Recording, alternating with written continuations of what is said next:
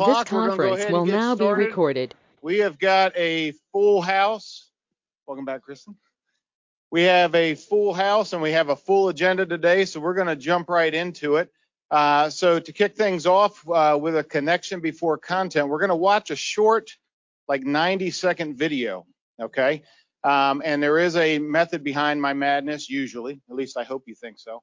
And what you're going to see is some clips from pole vaulting, okay? Many of you know that I was a pole vaulter when I was younger, and yeah, I was actually. And here are some clips to watch, and then we're going to talk a little bit about these. These are not me, by the way. 'Cause you had a bad day, you take it one down, you sing a sad song just to turn it around. You say you don't know, you tell me don't lie, you work on a smile and you go for a ride. You had a bad day, your camera don't lie, you're coming back down and you really don't mind. You had a bad day, you had a bad day. 'Cause you had a bad day, you take it one down, you sing a sad song just to turn it around. You say you don't know, you tell me don't lie, you work on a smile and you go for a ride. You had a bad day, your camera don't lie, you're coming back down and you really don't mind. You had a bad day, you had a bad day. 'Cause you had a bad day, you take it one down, you sing a sad song just to turn it around. You say you don't know, you tell me don't lie. All right. So it is. It's actually, and I love the sport. I really do. And the thing that I love about pole vaulting is when it's done right, it's very, very graceful. And in order to be good at it, and it's one of the reasons why I was not good at it, is you have to be completely fearless, and yet you have to also instill that grace in everything that you are doing. Now, one of the things that some of you probably do know is that my youngest son was also a pole vaulter. It was one of the greatest connections that we have had, to be honest with you. And he was much better than I was, and has continued his pole vaulting career even beyond high school, and now is a coach. He is coaching a high school team down in Richmond. And he just got back from the National Pole Vault Summit, where he was out there coaching 12 athletes out in Reno. And when he got back, he posted something that I think is very relevant to being successful in not only pole vaulting, but what we do each and every day. So let me just read it. It's a very quick thing. He said, "What I learned in Reno," and this is from the time that he spent with some Olympic athletes, and it's pretty simple, but it's one of those aha. He said, "What I learned in Reno was our mindset can make or break your performance. Our mindset can make or break your performance. In pole vaulting, what that means is you have to be right spot on every time you jump, or this happens. This happens. You have to go through the exact same routine every single time, or this happens. Sometimes you do have equipment failure, but your routine, I don't know if you know about pole vaulting, but the poles are designed to bend a certain way. So you have to hold the pole exactly the same way every time, or it will bend a different way. You don't do that, some of this stuff happens. If you go in fearful, some of this stuff happens. If you don't approach it with the exact same way and with all of that skill set and not think as you're going, this happens. It's the same thing with what we do. Our mindset every single day can either positively affect or negatively affect what we do every single day. So that is why it's important to take care of yourself.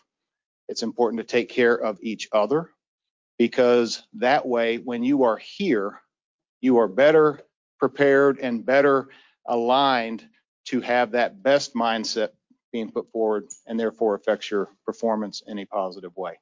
So just some fun stuff to think about. All right. If you do that, you get excellence in your day-to-day performance. And we used to do Catching Excellence Awards, and there was some requests to bring it back, and I was all for that. And about the time that we were having those conversations, I got this email. It said, "Hi, Justin. Justin is over with Office of Emergency Management. Said, my team would like to extend our sincere gratitude to the PRCS maintenance supervisor, Tim DePoy, and his team of Jack McDougall, Jeff Jones, Mike Lay, and Joe Rhodes for their exceptional support during the time-constrained asset transfer from relocation to Red Rum storage.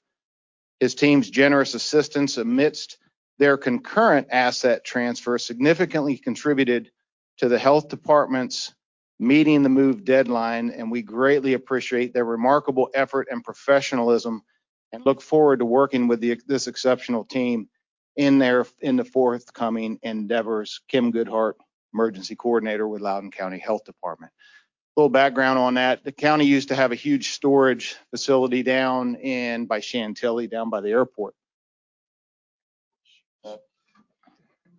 We lost the lease on that. We had a very short amount of time. We had stuff that was there. That's why Tim and his team were down there. But the county had stuff that was there also. During the time when Tim and his team were down there looking or helping to get our stuff out, there was a recognition that other people within the county needed help, and they stepped in. And I think that all of you know this team because they have probably helped each one of you with something at your site. And it's just a pleasure to be able to recognize you all for that exceptional work that you do each and every day, but especially for stepping up and helping another department in such an unselfish but professional way. So if you all could come forward. I know you don't like this, but will now be recorded.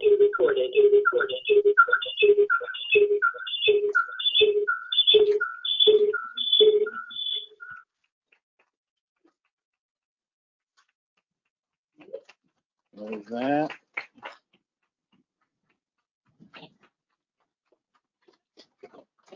Sir, thank you. Jack's not here. Jack was not able to be with us today, so we'll be sure to get this too. But gentlemen, on behalf of the department, thank you for your exceptional work, and we appreciate everything that you do each and every day. So good job. Thank you.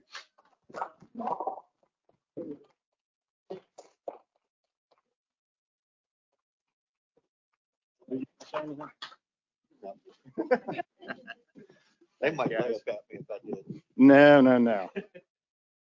All right.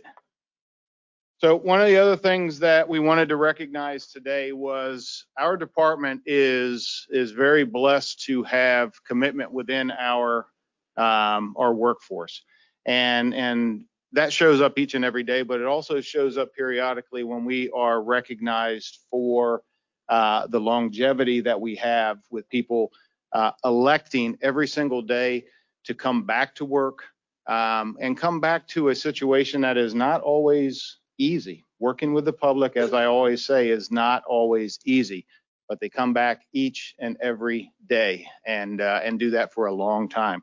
So we're going to recognize some service award winners this morning. And so when I call your name out, and some folks were not able to be here, but when I call your name out, if you could please come forward, that would be great. Starting with 25 years with Loudoun County. We had Ron Garvin, who is online. Ron, I'm going to get you for not being here. But Ron actually, I was supposed to present his 25-year 2 years ago, and he keeps not showing up. And so, Ron, I'm going to come and find you. But this is actually 27 for Ron. Chris Kenny. Is Chris here this morning? Chris is probably out working like crazy. Adam Levy, is Adam with us? I didn't see Adam this morning either. He's probably with Chris. Ray Walker is here. Ray, come on up.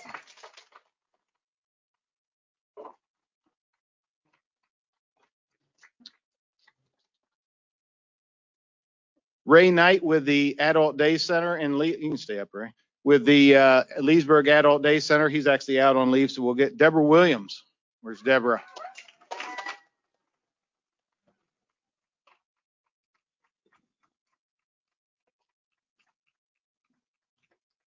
And is Susan Yaxco here this morning?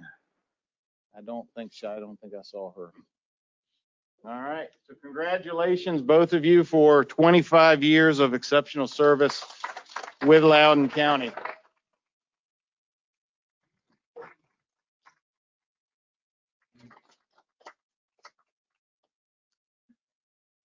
Jumping to 35 years, Mr. John Mattia.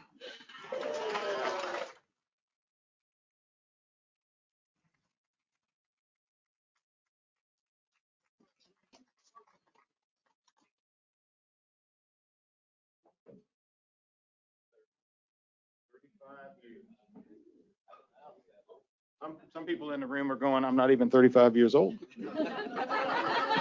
Deborah Mobley, 35 years. Is Deborah with us this morning?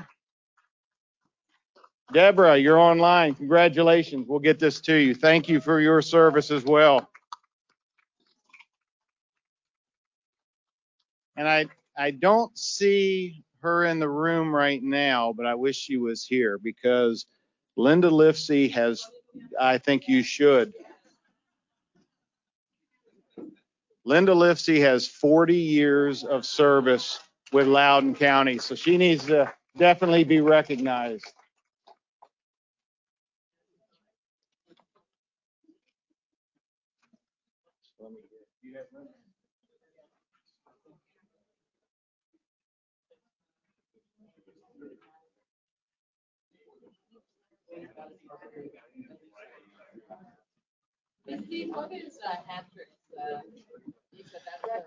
So, yeah, Dr. Hattrick, I believe, had 47. Is that right, Wayne? 47 years when he went out? Yeah.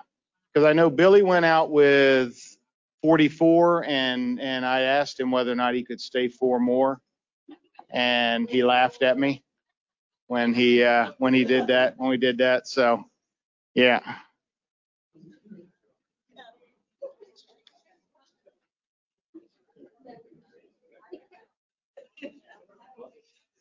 All right.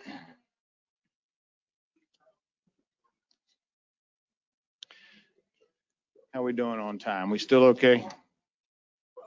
All right. Let's see if she's coming.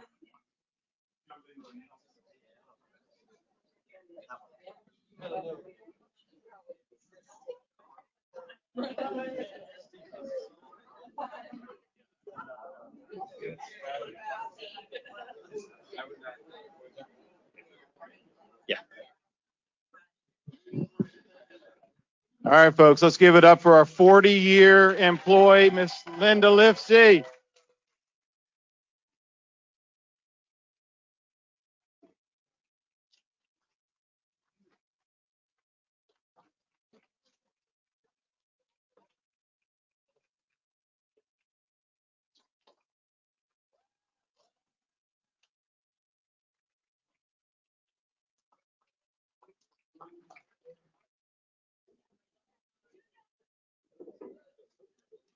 Congratulations, Linda. All right, a couple of announcements to go over. I needed to talk briefly about collective bargaining. As you know, the county's labor relations administrator had been working to determine whether or not SEIU had met the necessary showing of interest. And they did notify us back before the end of the year that 30% of the bargaining units they had met that threshold. And so there was a determination issued and a 10-day waiting period to see whether or not other bargaining unit agencies wanted to come forward. That has passed. And so what that means is now they are moving forward with a formal vote of the workforce. That vote is going to begin on February 7th, and it will stay open until March 6th. Just so you know, the ballots are going to be distributed directly to those eligible employees by a company called Ballot Point. And that will go to the employee's home address that they have on record with the county. Ballots then need to be returned back by close of business on March 6th when that opens up. So the eligibility lists of who is eligible and who is not is being worked through and finalized by HR. There's back and forth that happens with the labor relations administrator, as well as SEIU and the county. Those lists, if there are any changes to those or any discussions, they may be contacting you directly for some of that information. But if they do contact you, make sure that you are contacting our county HR just to keep us in the loop on those communications. Those lists, if for some reason those are shared with a site, which they shouldn't be, but those lists do need to be kept confidential. They are not to be distributed out for that. I was asked to give a reminder for those who have gone through the training, and most of you in this room should have gone through that training, the tips. T for threats: don't threaten or intimidate employees over joining the union, including statements claiming there will be cutbacks in wages or layoffs or anything to the like.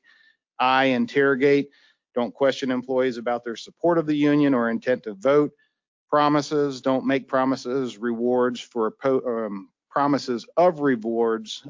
opposing the union or for joining the union. Surveillance: don't spy on union activity, eavesdrop on conversations, track attendance, union activities, etc. Supervising and managing in a unionized environment. That training that's going on, they have now added more training to that. So if you have not signed up for that as a supervisor, I would strongly encourage you to do that. And if you are starting to get questions now, particularly as the vote goes live, the best thing as a supervisor is to direct them to the collective bargaining site of the website on the intranet, where you have all of those answers surrounding collective bargaining. And just finally, as a reminder, it is critical that all management and supervisory staff, we need to adhere to that requirement to remain neutral about SEIU and unions in general, or collective bargaining.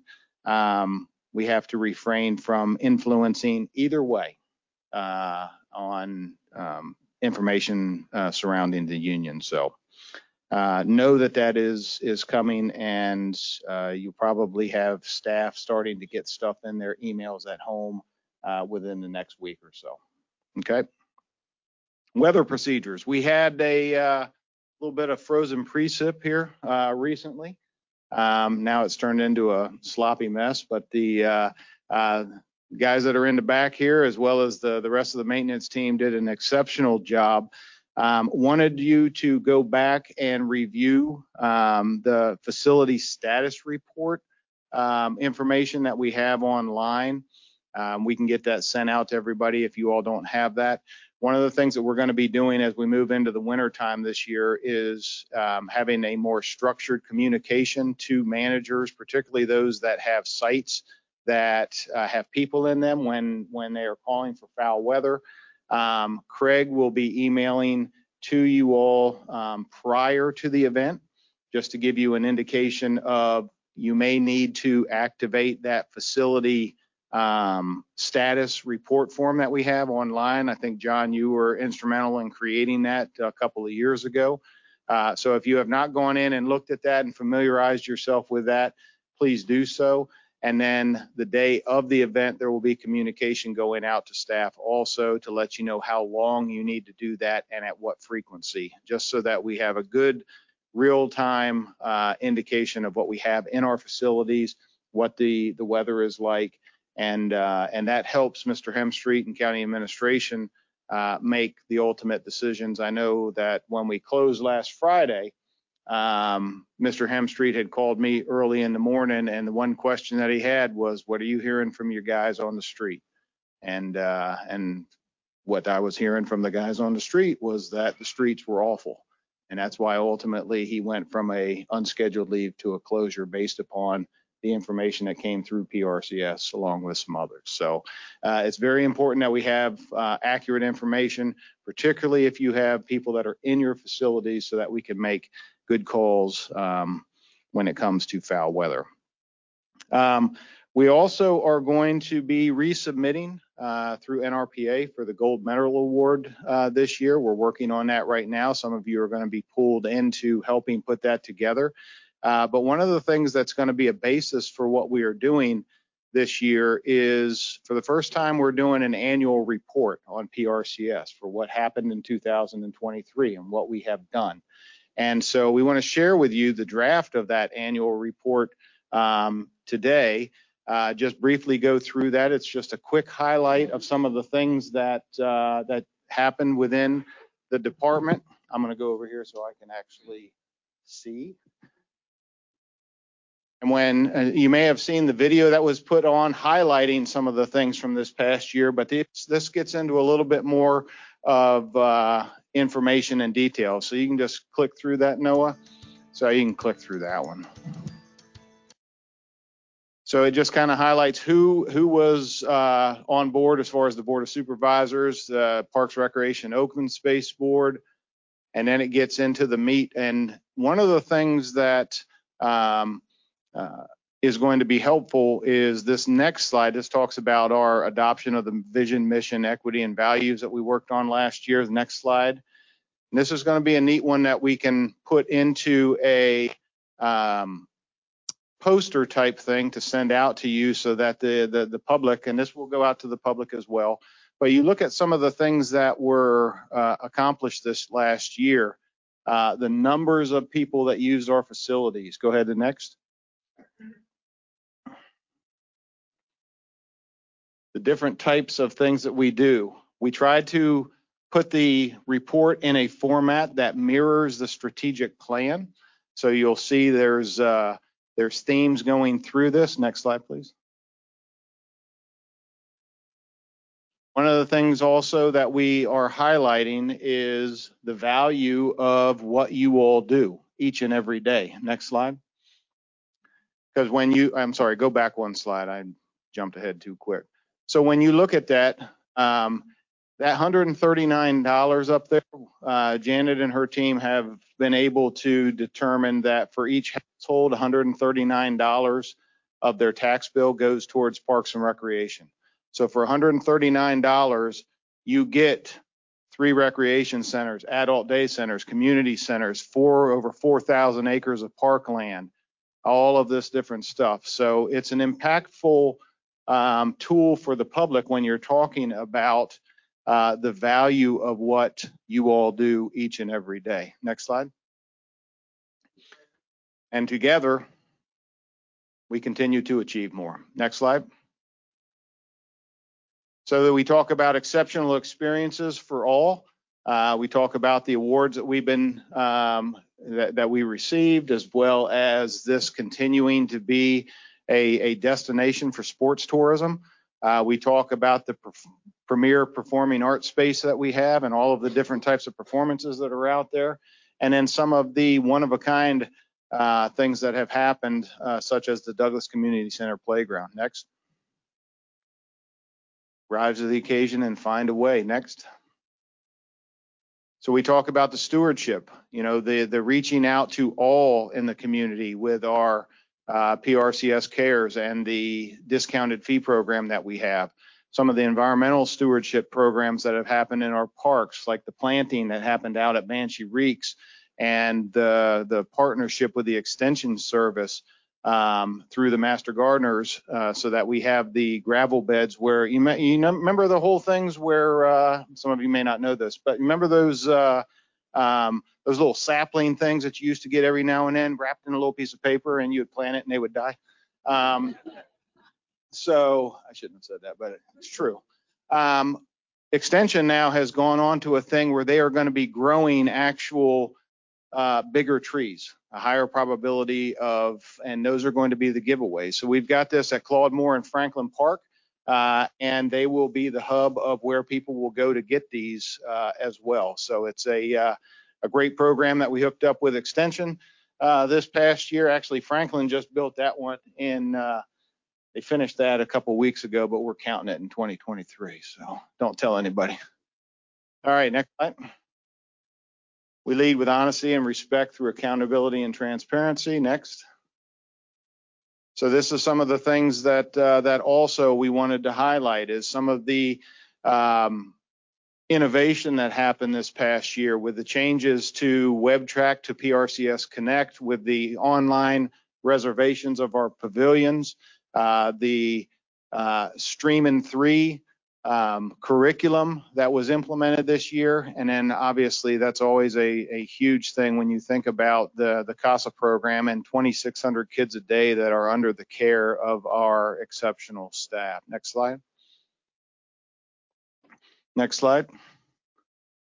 So we talked about how we are trying to impact our industry by being out there teaching others, both at the national level and the state level, but also internally on how we're using the great staff that we have within PRCS to help grow the people here within our department. Next slide.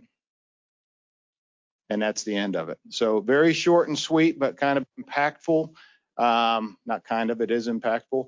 And as I said, we're looking at taking a couple of these and creating some posters that you can pop up for 2023 look back, and we'll get those out to you. So I think you all, Craig and your team, done a great job, leadership team, and many of you helped provide the input on that. So kudos to you all, great job on that. The last announcement I want to do is a bittersweet one. No, it's not sweet, it's bitter. The sweet for him. Many of you know that, or I want to make sure that you know that one of our own is retiring. So Greg Davidson, who is not here today, I'm going to give him a hard time for that. But Greg Davidson is retiring at the end of this month.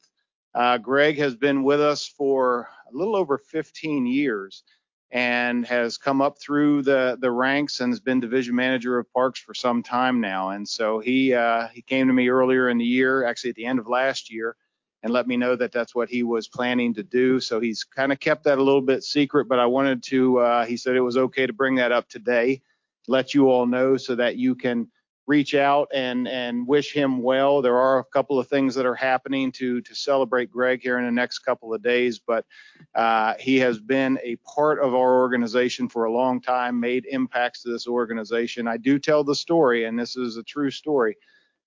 About 2 months after he first got hired as a temporary staff out, and he was working at Franklin Park, and this was 15 years ago, so Samuel was 11. Samuel and I went out for the fireworks, and he met Greg, and they got to know one another during the fireworks. And I can tell you that every single time I talk about work now to this day, Samuel asks, "How's Mr. Davidson doing?" So he makes impacts and has made impacts. So be sure to reach out to Greg and wish him well in his retirement. And that process will get started sometime soon on the other division manager. February 14th, happy Valentine's Day. Mr. Hemstreet will be presenting the budget that night.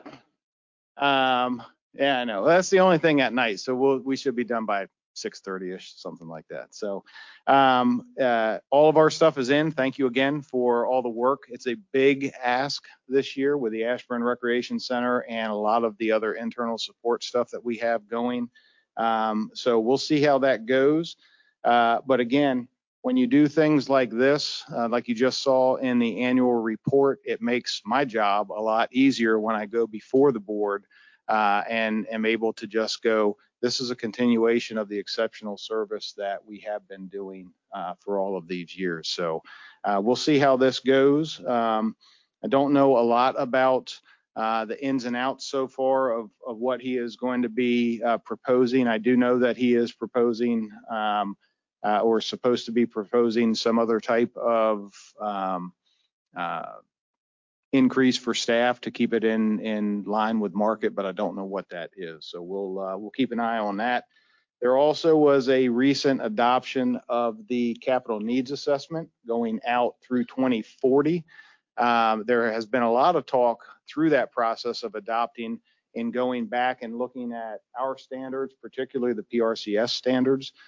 Recently, with the adoption of the master plan and the linear parks and trails plan, we adjusted some of our capital facility standards on how we plan for parkland and things along those lines.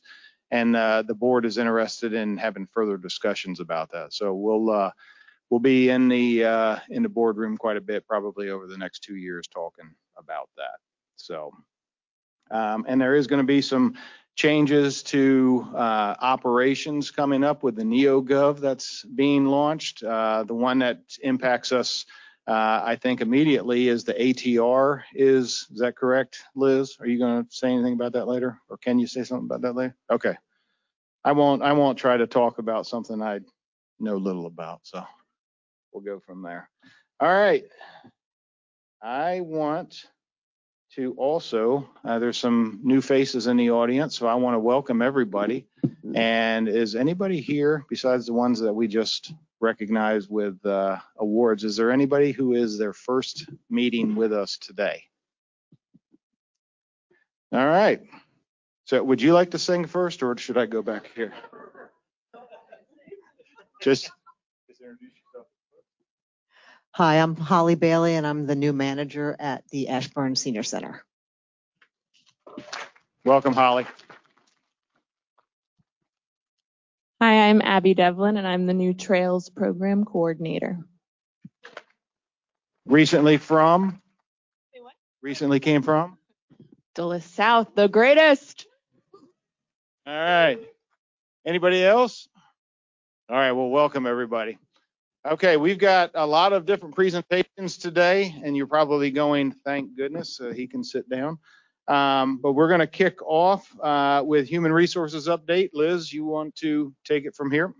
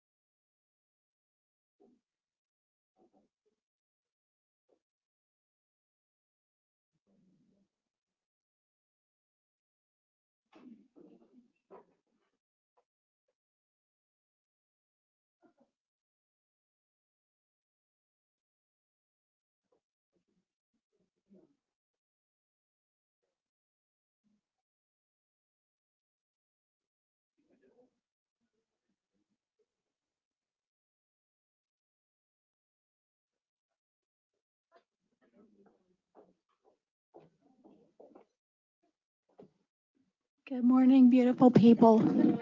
Good morning.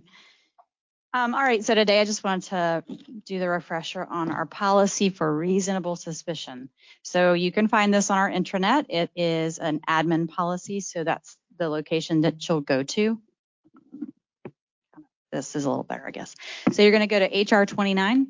I'm just going to highlight a couple of important pieces of information. It doesn't come up often, but if it does, this is the first place you want to go to review what is expected of you as a supervisor and what we need to follow for the policy in order to be compliant. So let's see here. Get my old lady glasses out. All right, so if you have an employee, and your employees should be aware of this as well, because there is a part for that they would play potentially. If you're an employee, not a supervisor, one of the first things that you would do if you have a coworker and there's a suspicion, odor, whatever observances they see in these behaviors that may indicate someone is under the influence of a substance, is they would notify their supervisor. In the reasonable suspicion policy, you would want to make sure that there are 2 or more supervisors that observe the behavior before any next step takes place. So it can't be a coworker or 2 coworkers with no supervisory responsibilities. It does have to be 2 supervisors. It doesn't have to be the person's supervisor, to clarify. So if there's a supervisor on one end of the building, just get another supervisor and just make sure that there's observations made. The two supervisors would talk, come to some conclusion. Yes, I think that there's a reason to suspect this person is under the influence of something. And then the next step would be to address it with the employee. And you would obviously do that in a private, confidential setting. You would make sure you ask those questions. You can ask first, are you under the influence of anything right now? The next thing you would do is make sure that you contact, and if you see, can scroll down a little bit. I don't know where you are on there. Yeah, right there. So the procedures are next. So you would want to make sure there's a contact there. That's actually the main number for HR, county HR. You can call them because that's where risk management is located. And they could also provide you with some guidance or guidelines if you have questions about what you've observed, if you're unsure of what the next steps should be. That's not covered in this policy for whatever reason. Basically, there are forms that you would then present to the employee. One would be the authorization or the consent to test form. And they are available Monday through Sunday. There are a couple of different locations that you would have to look at though to decide where you need to send somebody. There's also a refusal to test form. So this policy is based off of Chapter 3 out of our HR handbook, which is the 3.1 drug-free workplace. And so you can also remind the employee at that time, this is a policy in our handbook, which all employees are responsible for reading, understanding, and following or abiding by, and that these things apply to all employees. So if they refuse to test, they do have to sign a form. That form, all the forms that are mentioned in the policy can be located on the intranet, or Katie Sandin, who is our risk person, can also help you find them. And if they refuse to test, then we need to make sure we provide some form of transportation home. You call a taxi, not you necessarily, but help them. But a refusal to test is essentially a positive result. It will be viewed as a positive result. So that will then, we will proceed with some form of discipline up to and including termination. And then last but not least, if they don't refuse, hopefully they don't, and we have to then also provide transportation to one of the facilities, the testing facilities. The main one would be Filigree Court, which is Ashburn Ock Health, Workers' Comp. That's the same location. It's up in Ashburn. And then the other site would, and I think on the weekends, is actually in Leesburg. It's Cornwall. So that's where we would, on the weekends, they'd be transported to Cornwall. Again, Katie Sandin can help you if any of you have additional questions above and beyond that, or you're not really sure what steps next to take, given whatever the circumstance may be.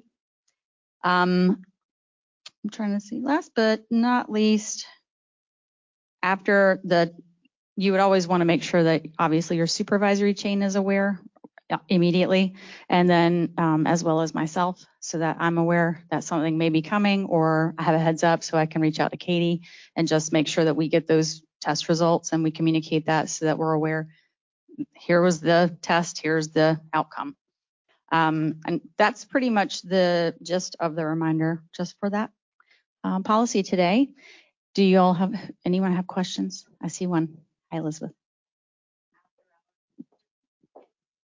Oh, after hours, like, do you need to call somebody? So Elizabeth was asking if it's after hours, do you need to call somebody? I would make an attempt to call the main number or to get Katie on the phone. She's on Teams. You can usually she's available.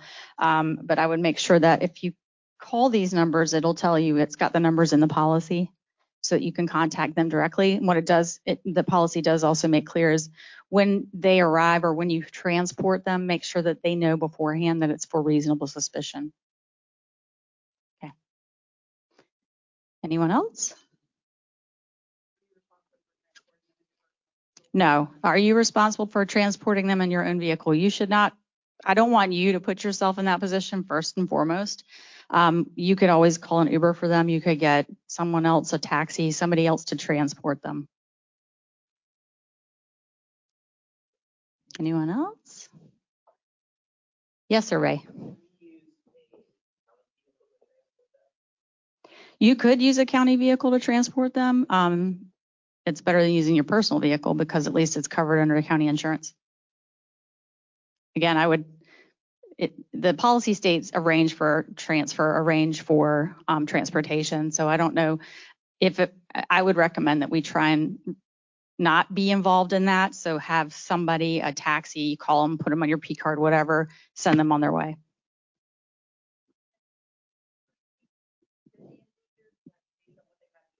Mm-hmm.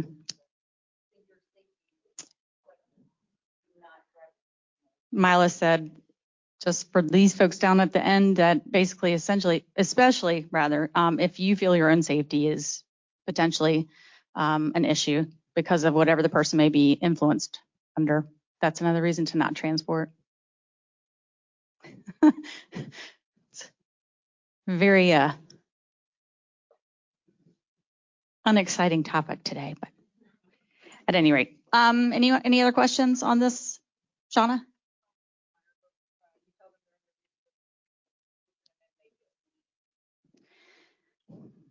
That's a good. So Shauna said, what happens if you confront someone and tell them that you believe that there's suspicion that they're under the influence of something, then they just leave? What do you do? And in that situation, you can't prevent someone from leaving. I would recommend that you advise them it's not safe, not a good option. And again, make immediate contact with your supervisor.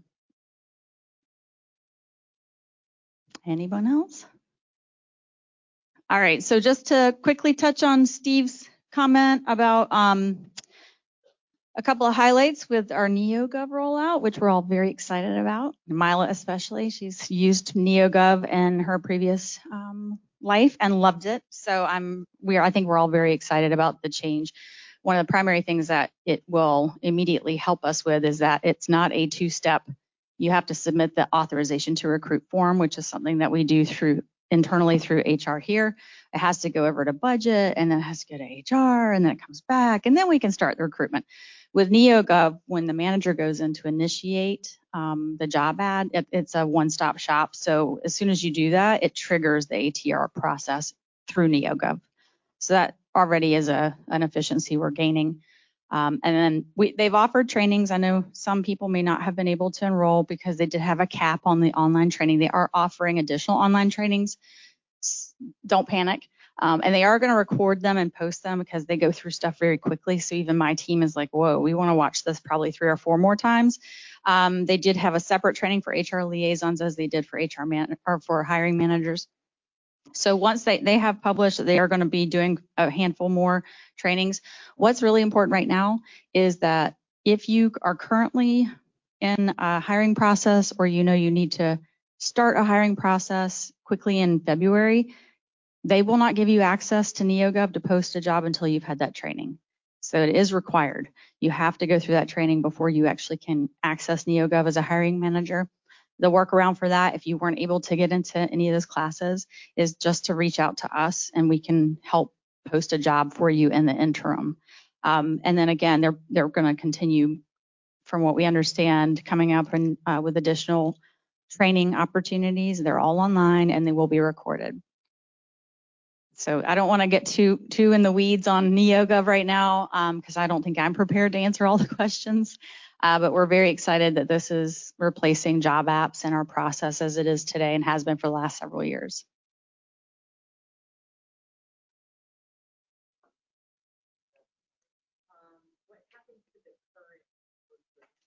So what happens to the current recruitments right now? Our team is working on essentially migrating everything over into NeoGov. So Rondell Brooks, Fernando, and myself and Hadia, we all have parts in that process. The temp positions, Rondell and Fernando are working on moving over, open until filled. We're going to have a hard close date at some point because, again, we don't want to have them posted in 2 different places and we're screening all those apps and it's just redundant. So Angie Judd, who is our workforce planning person over in County HR, is working on migrating all of the regular postings. We do have a hard stop, or a hard close date. You could still post in job apps if it's a 3 to 5 day posting, but just know that everything comes down on the 2nd. So there's nothing that's going to be available to apply for on job apps after February 2nd. Everything after February 2nd will start to be posted on NeoGov if it's not already migrated from the current ads.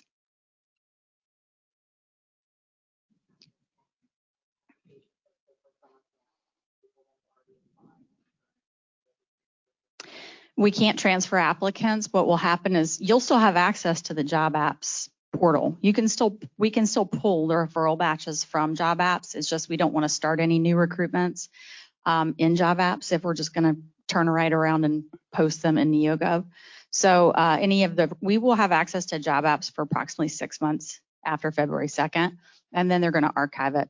So we're working right now diligently in our group to close out a lot of the open things that we had that have been filled for quite a while.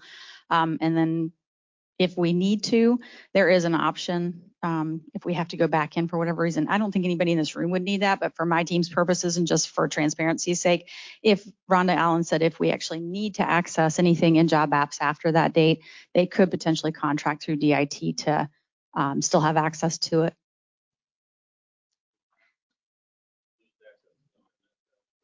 Will applicants lose access to their master application and job apps? Likely not until. No, that's a great question. So I'm an employee or I'm an applicant out in the world. I've applied to Fairfax and I've used NeoGov and I've created a master application in NeoGov once. I come to Loudoun and I want to apply for a job. I can't use my master application. It doesn't transfer from job apps, but I don't have to create a new application because I already applied through NeoGov, even though it was another agency. So it kind of stays with you. So any agency that participates or is using NeoGov today, that's another benefit that we gain from that, because we also, if they've posted their own job descriptions, we have access to those. We have access to, right now they've loaded in Loudoun alone over 700 job descriptions in a NeoGov. So it should be a lot more seamless for us as hiring managers and as HR liaisons to be able to hire people and onboard, and hopefully this will shorten the time to do so. So short answer is no, master applications won't transfer. If they've never applied to any job in NeoGov, they will have to create a brand new master application.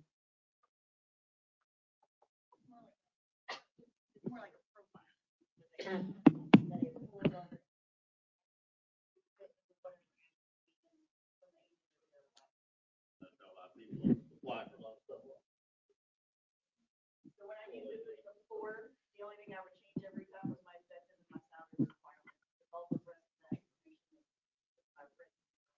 So that's the only thing when applying for a new job that I would change. Maybe if I were applying here, I might change my sentence to put it for the stuff. So they won't have to do it all the time. And then that will see resume taken before that automatically qualifies you. You can attach a resume to your application and it's going to pull everything out of that profile.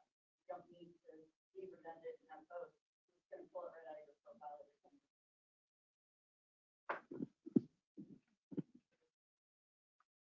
Oh, got a question, couple questions down here. So if I go in and I look at a list of applicants for, say, a facility supervisor position, get lots of stuff. In job apps, there are people who applied 2 years ago. You know, there's no way unless I open each and every one of them, and sometimes there's hundreds, and for me to know how long ago this person even applied for this position. So in the new NeoGov. Is there a better way of going through that? Is that sort of visually easier? I can't answer that question. Mila has had experience as a hiring manager, so she probably can give her opinion. So when I've had situations like that in previous jobs where we would have postings that stayed open like that for long periods of time, NeoGov has a timestamp in it, so you can filter by the application was received and go ahead and filter out everybody that's 2 years old and only see maybe 90 days if that's what you want to do. So it should work the same, because remember, I used an older version. I haven't used it in the time I've been here, so I've used an older version and it did that then. So it should still do that now. Any other NeoGov question? Go ahead.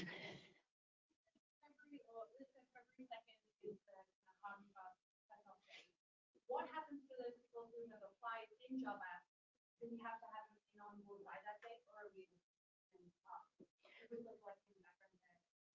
So job apps is the first part that's going to change. Onboard, our internal hiring system is not yet. So you'll still have access to onboard. We don't even have a date for you when we'll filter onboard out because they have to get that part of NeoGov launched before we can stop using our onboard system. So until they get the hiring part launched, which is not going to be in February, we're going to still be using our internal onboard system to go through the hiring process. So we'll keep you informed when we have more dates, but right now we don't even have a date for their launch of the hiring process for us to get rid of our onboard system. So you're still going to use that for a while. Patrick. If I'm wrong, everybody, but I believe you can go into job apps and see what date they applied. It's like a tree. It can open up. It'll show each posting and dates. So It shows your referral list, and Fernando does a training on this, but it's not as simple like Patrick just said. You have to open up different trees to get there. But if you need to do that now, you want to be able to do that, Fernando does a training on it, and you could reach out to him and he can send you those step-by-step instructions of how you reach out with the trees. In NeoGov, it's simpler because you just hit a filter. You don't have to go through multiple trees. Is that it? Okay, so more to come on NeoGov, but please attend the trainings as they open them up, especially if you have postings that are going to come up, because you absolutely have to attend training, like Liz said, to be able to post your positions. Thank you, Mila.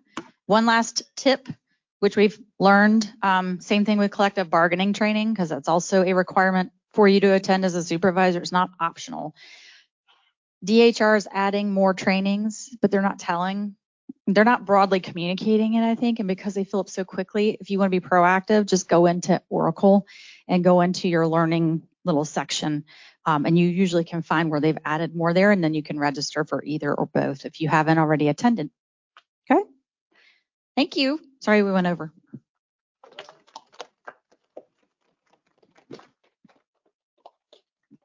Thank you, Liz and Mila, and thank you all for the questions. I know oftentimes when we're in big groups like this, the question gets raised and you see some faces out there going, thanks.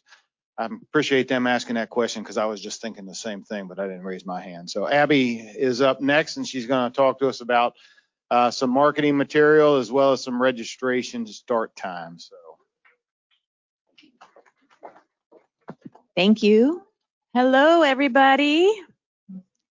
I come up here sharing information that I want to make sure you're aware of.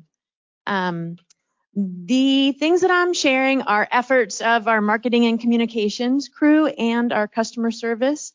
So we, as you hopefully all know, we've had our activity guide registration start at 12:01 a.m. So our general registration for the activity guide each season has started pretty much at midnight. And in the effort of our work to provide a better customer experience,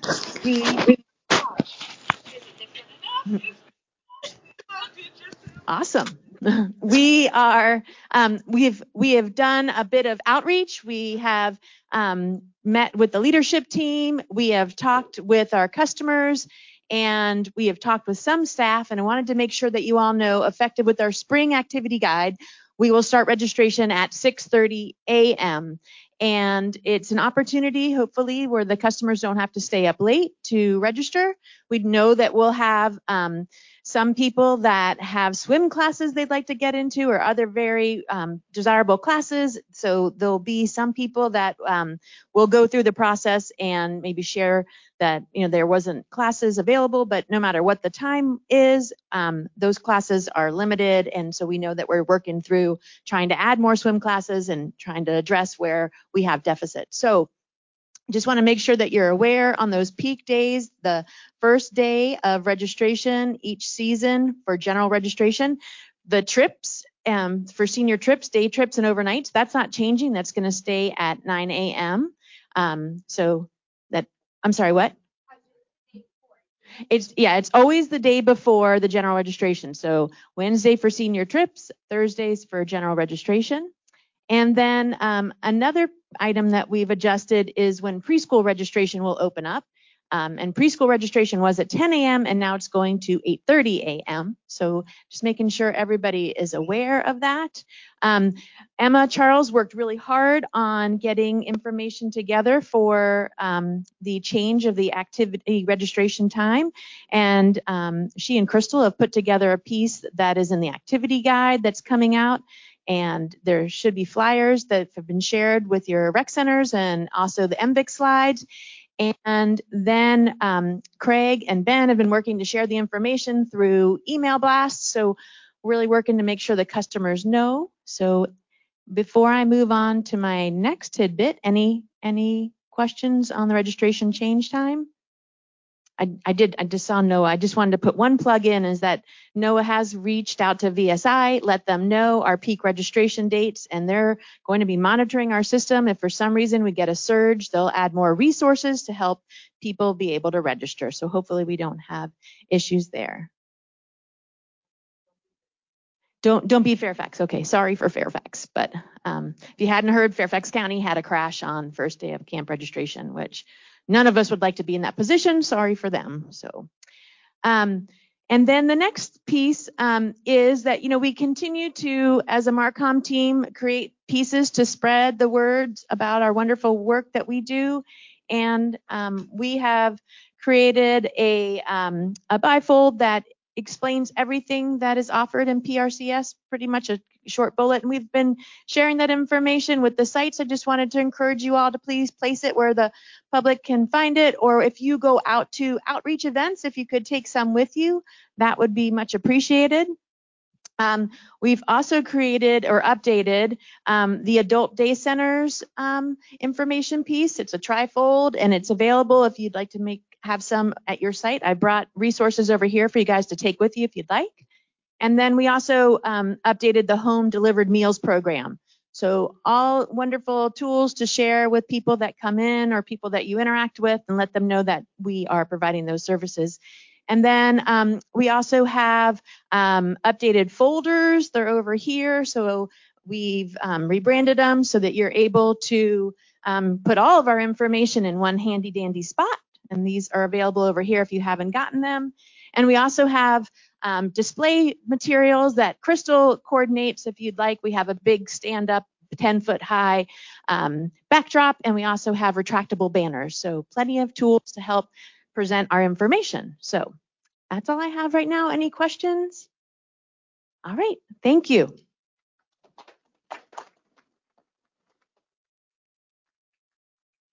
Thank you, Abby. Where is Sue? Sue Dance. All right.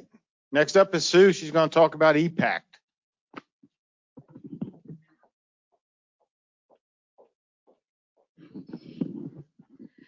Good morning. So I'm just going to give everybody a little bit of a recap on where we're at with our EPACT implementation. So hopefully most of you have been attending our team meetings and paying attention to your emails and training sessions that I've been sending out. We have currently been meeting regularly to discuss all of the implementation pieces and to give people opportunities to bring up anything that they see as a concern or maybe a procedure that they have questions about. How's that going to work now with EPACT? And we've been addressing those as they come up. One of the things that's come up recently is what do we do with walk-in customers? And every center and front desk has an iPad available to them. We will be able to allow the customer to fill out their EPACT information on the iPad at the facility if they choose to come in person, but we will not be taking paper forms and uploading them. Okay, you're not going to be scanning things in and putting them in folders like you did with Laserfish. They can take a picture on the iPad of any documents that they need to upload. It will not store it on the iPad. It will go directly to the cloud in their registration forms. So they will have everything at their fingertips to do what they need to do, but it will all be online and automated. Marketing and communications that have been working to put the information out on our websites, on the registration sites, and in the activity guides and camp guides to let parents know that this change is coming. So they've been getting the word out to everybody that way.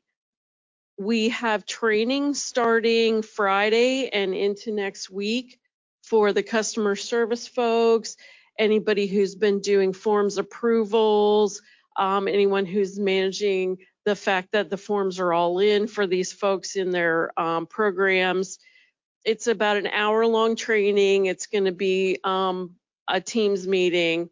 There'll be time at the end for questions and answers, but it's very straightforward. The software is really intuitive. It's really easy to use, and everything shows up in a dashboard. You've got everything at your fingertips. You can drill down into the kids and look at their information. You can filter. You'll see rosters, so you don't have to go look stuff up in a form somewhere that's saved and open the form and look for that information. It's going to make both the staff and the parents very happy when they get in there and see how easy it is to use. So I'm really excited about it, and everyone who's seen it has been excited about it as well. We did have a meeting recently to talk about non-licensed programs that were using some of the registration forms in Laserfish, and we've decided that for this year we'll continue to do the process that they've done in the past. They can continue to use the Laserfish forms. It's kind of a pick and choose how everyone's been using it because that was not for license purposes. So we're going to reevaluate all that after we've launched and gotten our feet wet and see how everything works. Then we can look at moving that stuff into EPAC for next year. EPAC is also doing some development for new features. They've got they're redoing their check-in, check-out features, so we'll reevaluate those later as well. And there's a possibility that we can put everything on the same platform eventually and not have to use Brightwheel. But right now they're not up to speed on that part of the program. So Brightwheel's better. We're not going to make people change away from Brightwheel this year. They'll still be using that. They're also developing some tools that will allow a little bit more flexibility in which forms you have to fill out. So as that comes online, that's what we'll reevaluate going forward for those non-licensed programs, because that will work better for things that aren't quite as structured and you may or may not need to fill everything out. Next week, we're working, Noah and I are going to be meeting with EPAC to turn on the integration with RecTrack. It's going to pull over the rosters basically and let us do all the testing for that. And we'll be doing a mass update to set the flags for all of the EPAC related activities. We can't put those in yet because we haven't turned on the integration, but we'll be doing that next week. So anyone who hasn't already sent me their activity and section codes for any of their licensed programs, please make sure that you get those to me in the next couple of days.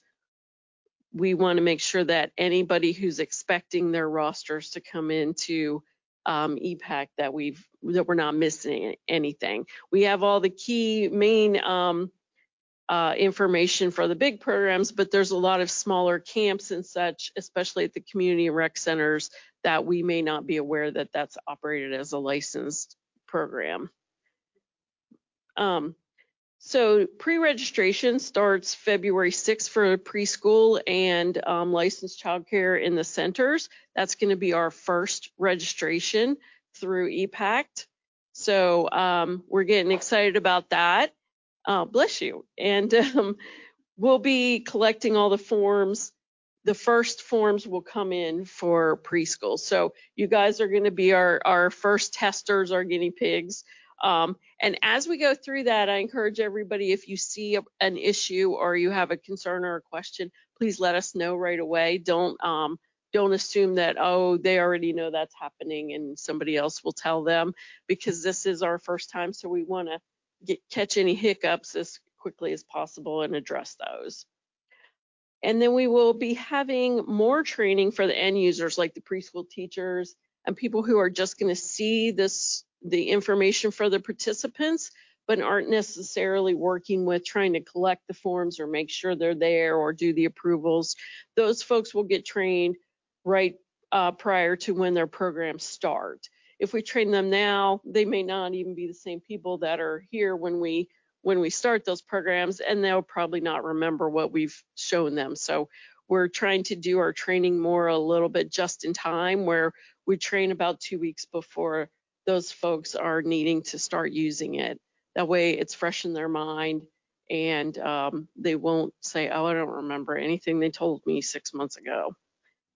So any questions about anything? I've been trying to keep everybody up to speed and sending out emails and inviting people to trainings and meetings. So hopefully you're not in the dark here. Caroline has a question. So we had sent over what happens if we add a campsite or a community center adds a camp program? We just send those numbers over to you, we can add them easily? Yes, Caroline just asked the question, what if you add some more camps and things later, or you have like a 1-day camp or a community, like a snow day camp or something that you add? You can let us know about those, but also once we have done the initial, we're going to do a mass update to put on in those flags on the initial ones. But after we've done that, when we've made the integration live, then I'll be sending out instructions too for how to flag any new items as being e-packed. It's really simple. It's just a checkbox, but it's in the section, and I'll let everybody know how to do that. Again, you can't do it yet because the fields aren't available until we turn on the integration. But that will be something that we'll show you how to do once you're able to do that for your new codes. And also, if you have items that you clone, like you have them register in section 99, once we've updated those with those flags, if you clone from that, it will include the flag in your new items as well. That was a good question. Any more questions?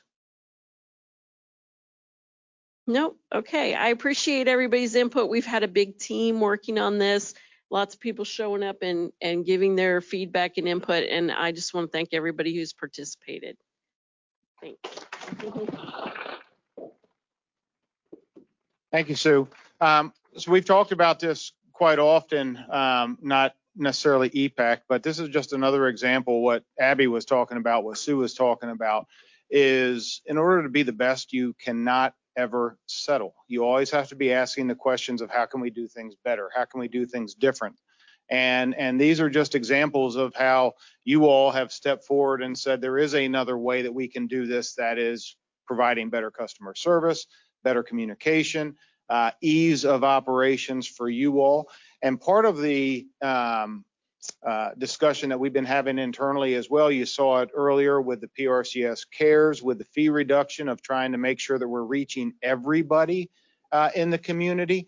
And this next training by Megan is going to help us to continue down that path. We're very fortunate to have somebody on our own staff that focuses on inclusion and is an expert in that area. So I'm going to invite Megan to come up, and she's going to talk to us through this disability training. And I really encourage you to pay close attention to what she has to say here, because it will help us to do what we want to do along that journey of being the best by making sure that we can reach everyone in the community. So Megan, thank you. Thank you. Okay, so I usually start every training with passing around a bucket of fidgets. So I'm going to start here. If I don't have enough fidgets, my desk is covered in them. So just come to my desk and get one. And for those of you that are online, I am at the admin office here in Leesburg. So just come get a fidget whenever you need one. And then I also do like to preface and say I do all my trainings so they're a little bit interactive. But if I'm making eye contact with you, I promise I'm not going to call on you. So don't feel awkward. Don't look away. This is all for your benefit. So at any point, if you have questions about what I'm talking about and how it's going to apply to you, your specific program, or your staff, just interrupt me. We don't have to wait to the end. We're not in school. You don't have to raise your hand. This is for you to get what you need out of the training. So I'm Megan. I'm the inclusion specialist in Loudoun County Parks and Recreation. You can go to the next slide. So today we're going to talk about what inclusion is, specifically how inclusion looks in Loudoun County Parks and Recreation and where the push for inclusion came for in parks and recreation agencies across the United States in general. Then we're going to talk about ADA basics, which is really fun. That's a bunch of legal stuff. So we just have to all be on the same page and understand that we do have to adhere to some legal stuff in terms of the ADA when it comes to our customers. Then we'll go over how you guys can reach out to me, how you can request inclusion support, and when it's appropriate to request inclusion support. We'll also talk about the different types of documentation that you should familiarize yourself with. And then we'll talk about what support staff we currently have available in the county for inclusion and what their roles look like. So what is inclusion? Does anybody here know?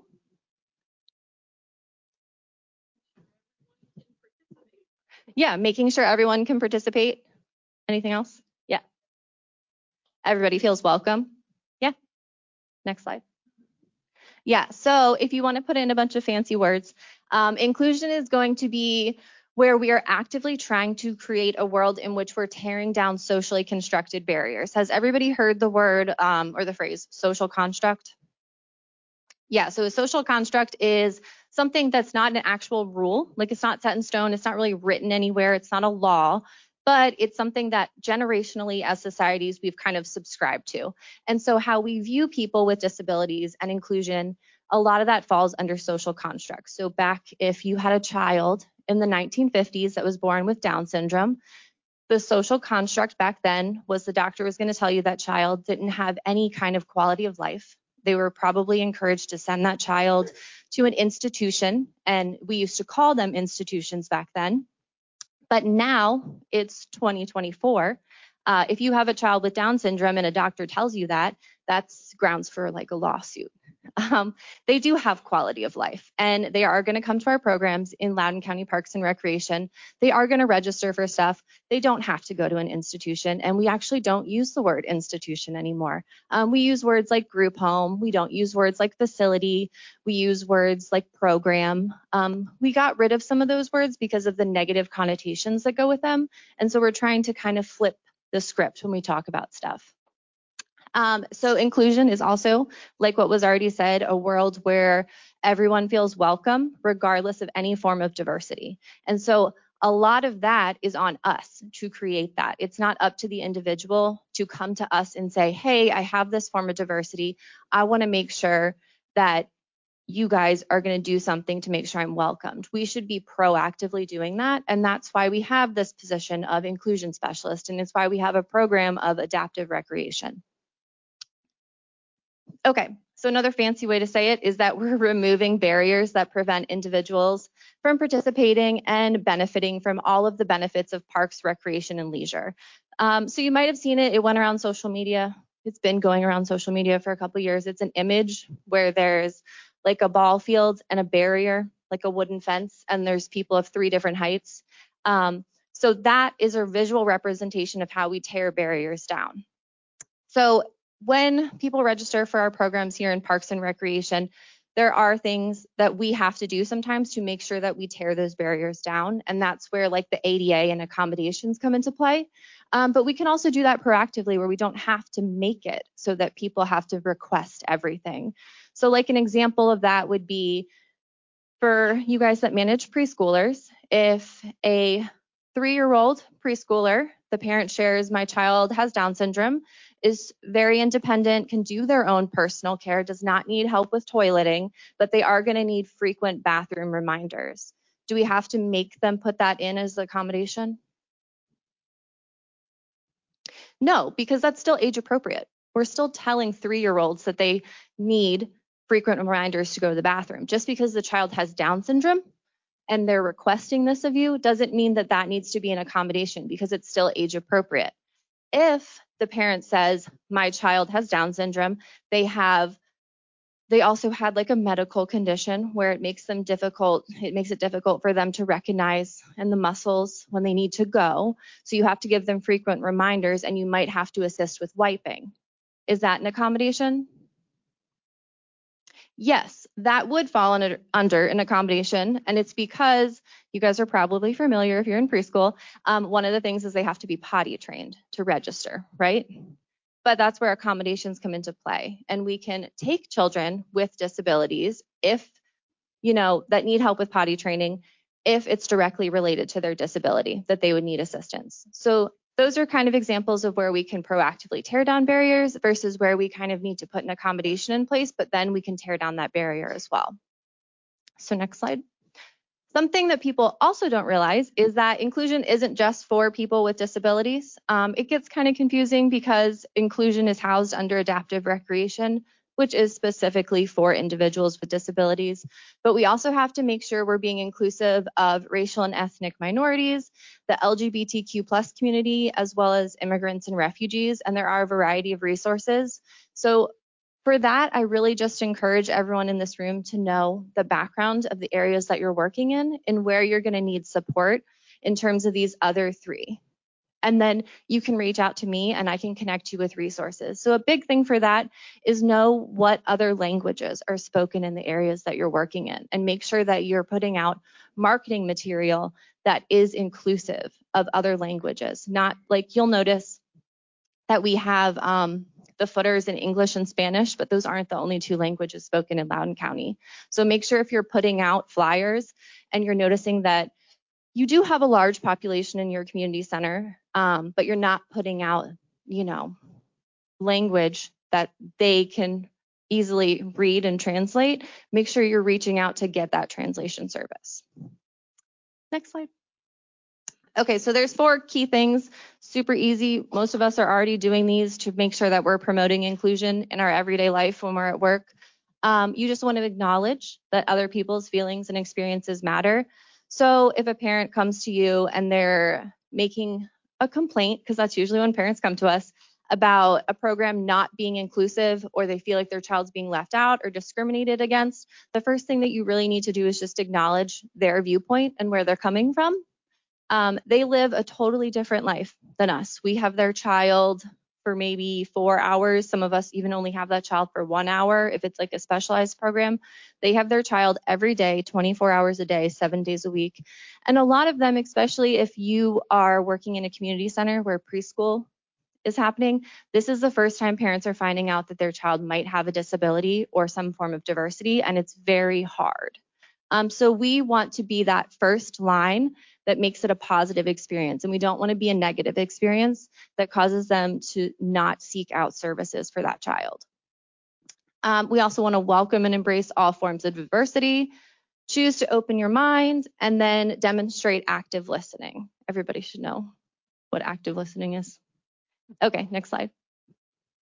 And then I always throw a quote in. So inclusion is not bringing people into what already exists. It is making a new space a better space for everyone. So that's a good way to kind of summarize how we should view inclusion within Loudoun County Parks and Recreation. All right, what is the ADA? Great job, everyone. Okay, so the ADA is the Americans with Disabilities Act. It was formed in 1990. It's a civil rights act that protects individuals with disabilities in various areas. You can go to the next slide. So it's going to protect them in areas of job, school, transportation, and all public and private areas. Next slide. All you really need to know about the ADA is that we fall under Title II, which is state and local government. It's not a choice. we do have to adhere to the ADA. We don't want to be one of those agencies where we end up getting a lawsuit and then other agencies have to learn from us.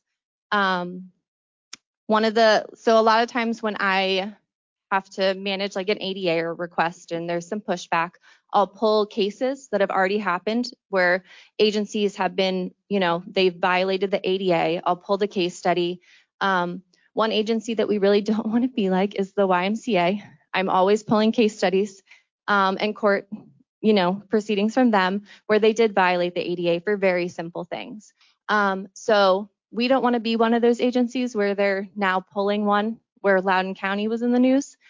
So if you ever have any questions about what's reasonable, if this falls under the ADA, if you're doing anything correctly, just go ahead and reach out to me. It is a very touchy subject, and a lot of times I notice you guys feel pretty uncomfortable in what verbiage you can and can't use, which is totally normal because that's not the job that you guys chose. You didn't choose to specialize in the ADA. You didn't choose to understand everything about disabilities. I did. So it's fine if you're uncomfortable, you don't know what to say to a parent, if you want me to attend a parent meeting with you. I do those quite frequently. I'm very good at difficult conversations now because of it. So just reach out. Next slide. So what you need to know about the ADA is a term called reasonable accommodations. It's probably my least favorite term, reasonable accommodations, because the word reasonable is a little bit subjective. People think it's up for interpretation because you're using this word reasonable. So what's reasonable for one person might not be considered reasonable for another person. And that can be really hard to understand. So it takes somebody who's very neutral and can look at it from all perspectives and viewpoints to understand what really would be a reasonable accommodation. And I do get a lot of pushback sometimes about, centers or programs, they don't think that it is a reasonable accommodation because they're not used to doing it. And that's totally normal because change is hard for everyone, whether we accept it or not. So sometimes the things that I'm going to tell you are reasonable, you might feel very hesitant about. They might seem very difficult. You don't know how you're going to make it work. But I'm not ever just going to throw you in and say, you need to make this change. Do it now, and I'll check back in. It's usually I approve an accommodation, I put all of the steps in place, and then I come out there and I make sure that it's facilitated correctly. And then we'll do some follow-up. But there is also a point where you guys have to communicate back to me because I don't have the time in my day to go visit all 100 something kids that we're working with. So make sure that you are following up with me if something's not working, which is fine. Maybe sometimes the accommodations aren't appropriate and we have to go back to the drawing board, but I'm not going to know that if nobody tells me. So reasonable accommodations under the ADA are for both employees and customers. So I mostly handle the ones for customers, and then HR is going to handle your accommodations for employees. Employees will come to me sometimes for thinking that they can request accommodations, and I can kind of coach them through what the process looks like. But then if you ever get an employee that comes to you or you yourself want to request an accommodation, you go on the internet and there's a whole page for the ADA accommodations for employees, and it explains it all very well. So for customers, they do come directly to me. So you can go to the next slide. It got messed up. But so everybody knows the footers that go on your marketing material. Can you go to the next slide, Noah? Yeah. Okay, so they are provided to you in Canva, if everybody is familiar with Canva. If you aren't super familiar where to find these, you're going to go in Canva under brand and then under graphics, and they're not always at the very top. You might have to scroll. There's a lot of graphics. And then these are the two you're going to go with. So they're provided to you in English and Spanish. We need these on all of our marketing materials because we do have to advertise that we comply with the ADA. And we do have to let people know how to request accommodations. And so that accommodation and ADA statement is right there. So they're going to email adaptrec@loudoun.gov, or they can go ahead and call the front desk. That they can do that as well, and then they'll direct it right to me on a phone call. Accommodations don't have to be made just in writing. As soon as a parent says it, that they want an accommodation, if they say it to you verbally, that's the first step of the process. I prefer everything to be in writing because everybody interprets verbal conversations differently. So parents might think that they said one thing when they might not have said it, or it got interpreted differently. So as soon as a parent says to you that they want to make an accommodation, direct them immediately to that Adapt Rec email or directly to my email if you have my business card, and then have them email me specifically what they're looking for. And then I usually go ahead and I will either schedule a phone call or a Teams meeting, whatever the parent's preference is, and then follow back up in writing with them so that we are all on the same page about what exactly they need for their child and how we can implement that in our programs. And then can you go back one slide? Okay, the other thing I want to touch on that does fall under the ADA is the differences between service animals, emotional support animals, and therapy animals, because you will occasionally see these at your programs, at your centers. The only animal that is protected from these three under the ADA is going to be your service animals. So service animals are allowed access to all areas of our facilities, all areas of general and private life. Service animals can go in grocery stores, they can go in restaurants, and there are only 2 questions that you are allowed to ask related to a service animal. So if you see someone come up to you in an area of Parks and Recreation where typically we do not allow animals. So for example, if somebody walked into here, like the main office or something, with a dog, the front desk would only be able to ask them 2 questions. Is this a service animal? And they would say yes or no. If they said no, you would remind them that animals are not allowed here. But if they said yes, then you could ask the second question, what service does it provide? You're not allowed to ask anything related to the person's disability. You're not allowed to ask them to demonstrate the service for you. And you are not allowed to ask for any kind of documentation because there doesn't have to be any documentation, which gets very confusing for people.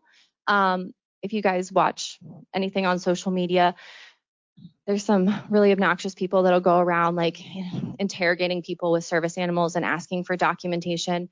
There is no such thing. Sometimes people who have a service animal will print out a little card so they don't have to ask a lot of questions because it does become overwhelming. And a service animal doesn't have to be trained by a specific agency. You can train your own service animal. The only requirements of service animals is that they are well behaved when they're in public. And you're going to know the difference immediately between a service animal and somebody who's lying about having a service animal. A service animal isn't going to acknowledge anybody that's around them. They're not going to acknowledge external stimuli. They're going to be very well behaved. And they're going to be very attentive to their handler versus maybe an emotional support animal or somebody who's faking having a service animal. The dog's going to be rowdy, jumping on the tables, uncontrollable, and clearly not providing a service. So just be very careful. If you get a lot of pushback on that, or if you have somebody who's frequently coming to your rec centers that you have a question about, just reach out to me and we'll figure it out. Yeah. No. So legally under the ADA, the only service animals that are recognized right now are dogs and miniature horses that are under a certain height. Yeah, it seems funny, but miniature horses are actually, yeah, but they're also really beneficial for individuals who are blind or who have any kind of movement disorders like cerebral palsy, muscular dystrophy, because they're sturdier than a dog. So if they're using them for any kind of balance or gait mobility, a horse is going to be easier to grab onto than like, my little mutt.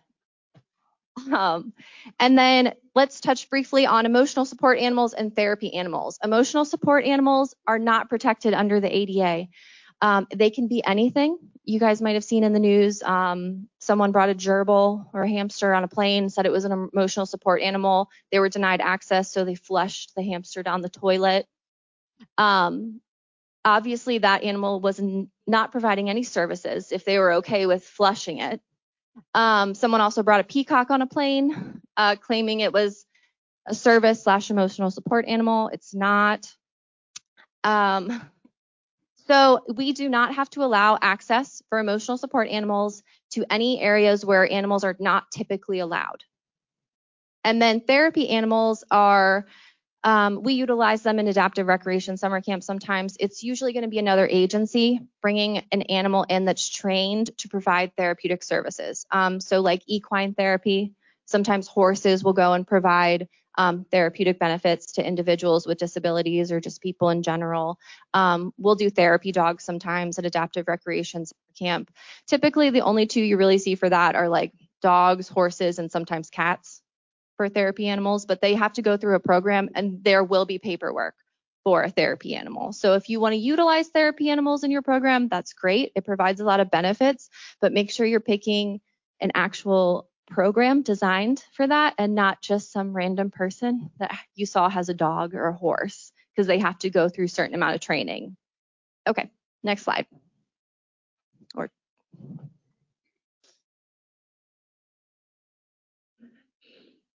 All right, so now we're going to talk about how you can request inclusion support. Next slide.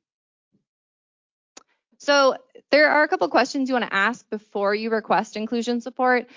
First of all, you want to make sure the person actually has a disability that has been disclosed. You never assume that anybody has a disability, even if it's right there and it's visible and it's in your face, or you know them outside of work, you know them personally. We're never assuming that they have a disability and that they need to request any form of accommodation or inclusion support. They have to have some kind of documentation, or they had to have verbally disclosed this before we're going to refer them for accommodations or inclusion support.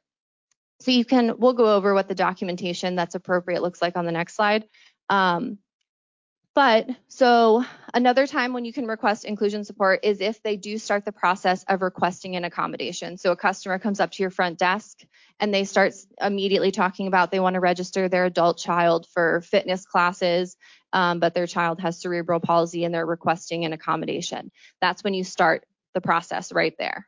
And then another time you can request inclusion support is if you want to do any kind of individualized or group training for your staff or for yourselves. I have a ton of different training topics. So I can come out there, I can train your staff on behavior management, disability awareness, any kind of sub niche group of disability population we can do training on as well. Next slide. So this is just an example. It's all case by case based on what the actual accommodation is, but this is kind of what the request process looks like from start to finish. So a request is going to be made for an assessment of inclusion support. I'll review that. I'll get any kind of necessary information. Typically, when you request inclusion support from me, I'm going to reach back out to you and ask for any and all documentation you have. So make sure you have all incident reports that are related to that participant, or any email communications, anything like that. Send it to me so I know what was already said to the parents, what the parents have already said to you, or what behaviors or emotional support we're already dealing with, so that I don't have to go back and talk to the parents. And it becomes very overwhelming for the parents when we have to start this process. So the more background information I have going into it, the better experience we give to the customer. So we'll review all of that. I'll typically schedule a meeting with either the parent then or with whoever made the request, depending on the case and what's being requested. We'll come up with a plan if an accommodation is necessary, if it's made, if it's deemed reasonable, if we need to work through it. We'll do all of that with the parent and with you guys as well. And then I'll schedule kind of a time to come out there, possibly do an observation. If I've already observed the child, I won't have to do another observation. I'll just come out and I'll plan to help implement that accommodation. And there is no real time frame for how long it's going to take me to implement an accommodation. If it's something like for a child with autism, and we've got to get them on like a routine and a schedule, it's anywhere from like 3 days to 2 weeks. If it's something as simple as doing a personal care training, I can do that in 2 hours. And then the follow-up. Next slide. All right, so now we'll talk about what documentation is considered appropriate for disclosing about a disability. So there's also 2 links here. So is everyone familiar with like something called the Health and Skills Form? It's also labeled the Disability and Medical Needs Form. It's on Laserfish right now. The parent or guardian, or if it's an adult with a disability, they can do the form themselves. It's like 6 20-ish pages. It details basically everything you would ever need to know about that individual. It'd be pretty cool if all of our parents just did it, because you never know. It's really helpful to know everything about a child. But so that's going to be really helpful. It's going to give you everything related to their diagnosis, medication, personal care, nutrition, safety, how they are in a group setting, what their interests are. And that's going to be your baseline for this child. And then up there is the link at the end of this meeting when everybody goes back to their regular lives. I'll follow up with an email with all of the links that you need to contact me. So don't worry about taking pictures or memorizing the link. You'll get that in your email. Next slide. So that is our only internal Parks and Recreation form, the health and skills or the disability and medical needs. These other 4 forms here, these are specific to children with special needs, but also in Loudoun County, special education is going to go up to age 22. So that does go from 18 to 22. You're technically considered an adult, but you can still have this paperwork for an individual in that age range if they're still in school. So the first form that would disclose a disability would be an IEP. That's your individualized education plan that comes from LCPS or any other public school entity if they're from out of county. That would disclose their disability, and it's going to have a lot of very personal information. So that is only to be shared with individuals who actually directly work with that child. Consider it confidential. Not everybody needs to read it. And unless you're doing something that does kind of involve curriculum or education, it's not going to be super transferable. Your next one is your 504. Can be similar to an IEP, but it's not as detailed. It's usually 1 to 2 pages. It just says, this individual has a disability, here's the accommodation. There's no goals, there's no timelines, there's no follow-up stuff. 504s are not as popular in Loudoun County, but they are very popular in our neighboring counties that are lower income or more rural, where the funding isn't as plentiful as it is here. And then another one is your behavior plan, also coming from LCPS. It's abbreviated a BIP, BIP. That's going to be super helpful for any child that has any kind of behaviors that are more on the negative side. And we can transfer that usually to the majority of our programs. That's where I would come in. I'd usually help you translate that so that it's applicable to our programs, and then get that started. The other thing is the LCPS sharing of information form.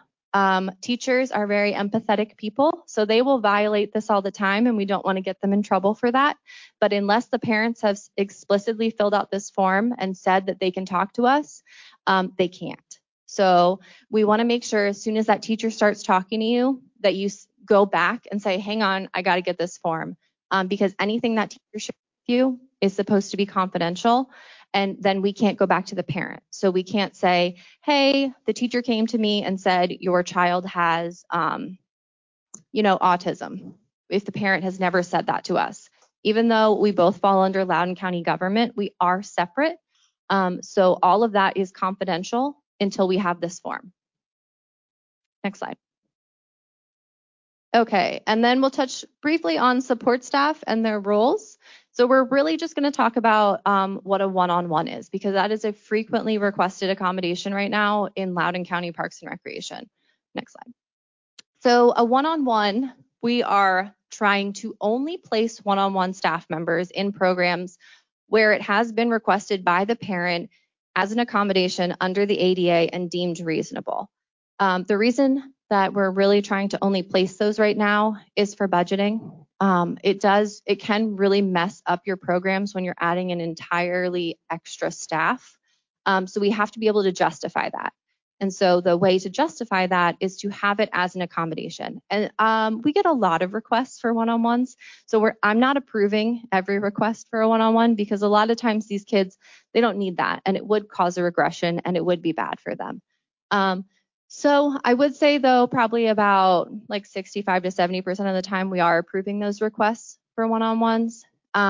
So right now we don't have an actual pool of staff labeled one-on-ones in Parks and Recreation.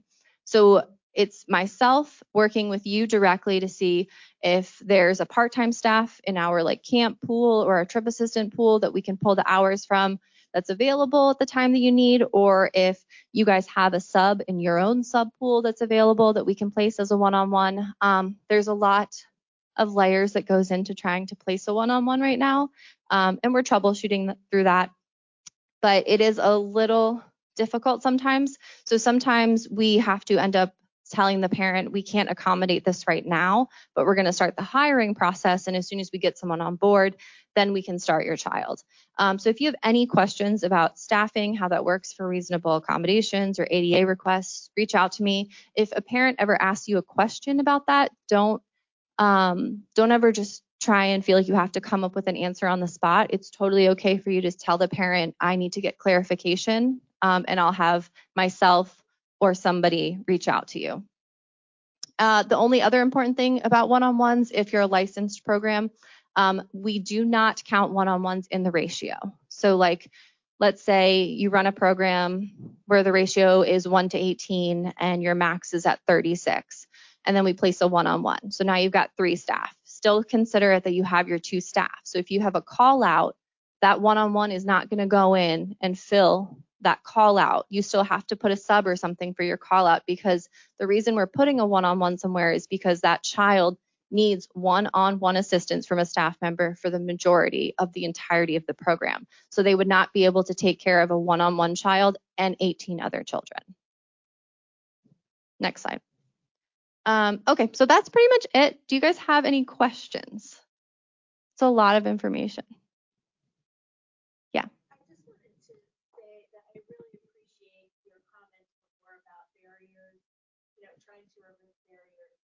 Because I think sometimes we forget because our facilities are in general accessible, but I think there are a lot of other things that we can do to communicate to all abilities, not just, kids that have, are in a wheelchair or have Down syndrome, but even, older adults who are concerned about stairs or things like that, to really communicate to people the things that we are doing or that we could be looking at to improve, to remove barriers. It's really important.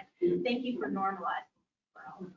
Yeah. And the other thing I didn't really touch on, but if you're at a park or you're at an older building in the county, and you have questions about if like the grading or the accessibility in terms of physical features, maintenance does take that into consideration when they go out and they do everything, but sometimes wear and tear, all of that, or just, over time, things can become less accessible.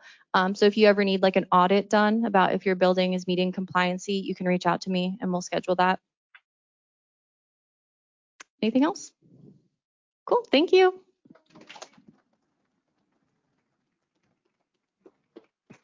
Great job, Megan. Just to close up, thank you all again for everything that you have done this past year, and thank you in advance for what's coming up in this next year. We've got a big year ahead of us. Keep up the great work. Take care of yourselves. Take care of one another. And I hope you all get some time to enjoy the weekend with the rain. So it's nap time for everybody. So thanks again for everything. Oh, sorry. International Festival. Pick up your flyers. That's going to be down at Clawmore Recreation Center. Not this Sunday, but next Sunday. So be sure to come out and enjoy that great festival. Megan, do you need the fidgeters back?